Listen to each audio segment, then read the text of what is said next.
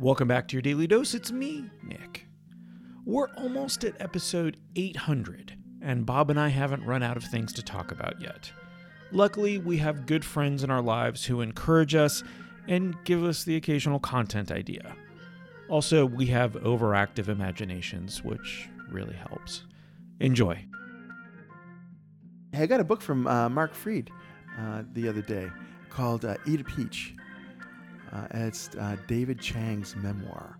He's apparently this very successful chef who basically brought underground cooking to the surface. Yeah, he was good friends with Anthony Bourdain. Oh, okay. Yeah, I did not know that. Okay, so Mark and I took a long walk, which we have not done in literally years. It's been a couple of years since I've walked with him, I believe, at least a year. And we walked more than 6 miles in an hour and 20 minutes. Okay, I don't run that fast when I run. Okay, and I got some shin splints. Or just, it felt like shin splints. I had to really stretch out my calves after that. But he was talking about this book, and then lo and behold, I said, oh, that sounds really interesting, kind of cool. And a day later, one showed up at my door. And I was like, that's super. I feel this loving gratitude when someone perceives, oh, you're interested in this, so I'm going to go ahead and I'm going to get that for you.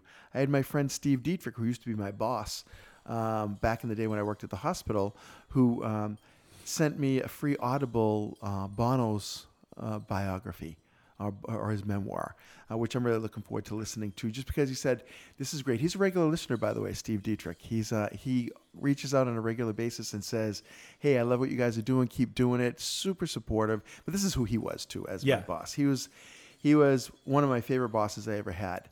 And part of it was because we were just friends and we got along well. But also, he had the guts to unleash me. He would say to me, go do it. You can do that. He used to tell me that I could do any job out there if I chose to, and would let me do things within the organization that other people wouldn't have had the courage to do.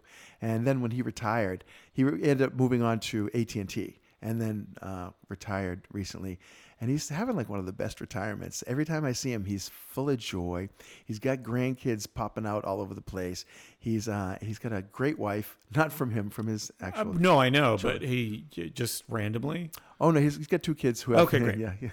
Who have kids, and his wife Lydia is a peach. She's just a fun, awesome cook, wonderful person. And so he's got this good life. And every once in a while he reaches out and says, hey, I listened to this episode. I love this. This is great. This is cool. And I like it. It feels like nice to have friends listen and comment on what's going on. And Patty listens all the time, which I like, but it still gives me this feeling of like, I hope I don't say anything that makes her feel bad, because I talk to you pretty much about everything. Yeah. And the last thing I want to do is hurt the one that I love. I mean, I feel like you treat the subject of Patty as you would on social media, which is to put her on a pretty high pedestal.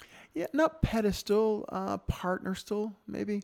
It's same level as me, but that's pretty high. And I do. I worship this woman. She's the best thing that's ever happened to me, and continues to be. I'm concerned that, I'm not going to have any stories left to tell people. Like if somebody does listen to all of these episodes, they're going to be like, and then they meet me, they're going to be like, oh yeah, I heard that one. I know all that. I know that. I feel that way about social media in general. I start conversations with, you may have seen me post this, but yeah, because it's what's on my mind. That's how I end up posting it. And then sometimes I want to talk about those things. But I don't want it to seem as though, as Devin puts it, I'm going back to my greatest hits.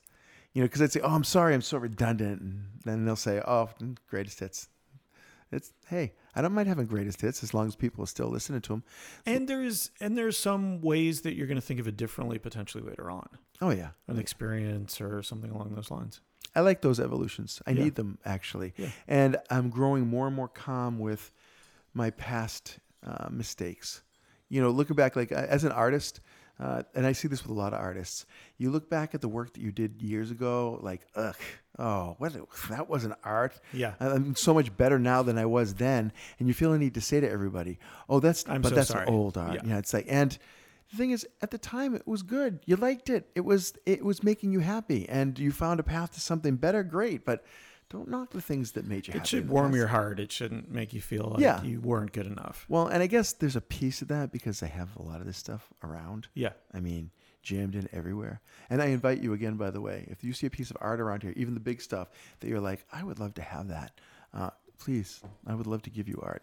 I'm getting ready to start creating some more, and I need to make some room. So I want some people taking some stuff out of my house. Hey gang, it's Bob.